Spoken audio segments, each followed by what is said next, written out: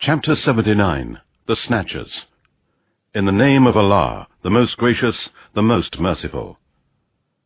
By those angels who snatch out the souls of the disbelievers with great violence, by those angels who gently take out the souls of the believers, and by those that glide along, and by those that press forward as in a race, and by those angels that arrange to do the commands of their Lord. On the day when the trumpet is blown, the earth and the mountains will shake violently. The second blowing of the trumpet follows it.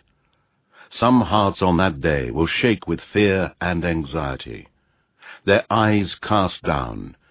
They say, "Shall we indeed be returned to our former state of life, even after we are crumbled bones?"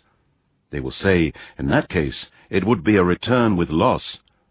But surely it will be but a single cry, when behold, they will find themselves on the earth alive after their death. Has there come to you the story of Moses, when his Lord called him in the sacred valley of Tuwa? Go to Pharaoh, surely he has transgressed all bounds in disbelief, and say to him, "Would you purify yourself from the sin of disbelief, and that I guide you to your Lord so you fear him?" Then Moses showed him the great signs and miracles. But Pharaoh denied him and disobeyed. Then he turned his back, striving hard against Allah. And he gathered his people and cried aloud, saying, "I am your Lord most high." So Allah seized him with punishment for his last and first transgression. Surely in this is an instructive admonition for whoever fears Allah. Are you more difficult to create, or are the heavens that he constructed? He raised their heights, and he has ordered them equally. Its night he covers with darkness, and its forenoon he brings out with light.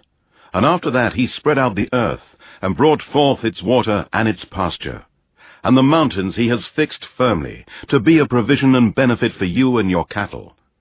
But when there comes the great catastrophe, the day when man shall remember what he strove for, and hellfire shall be made apparent in full view for everyone who sees, then, for him who transgressed all bounds, and preferred the life of this world, surely his abode will be the hellfire.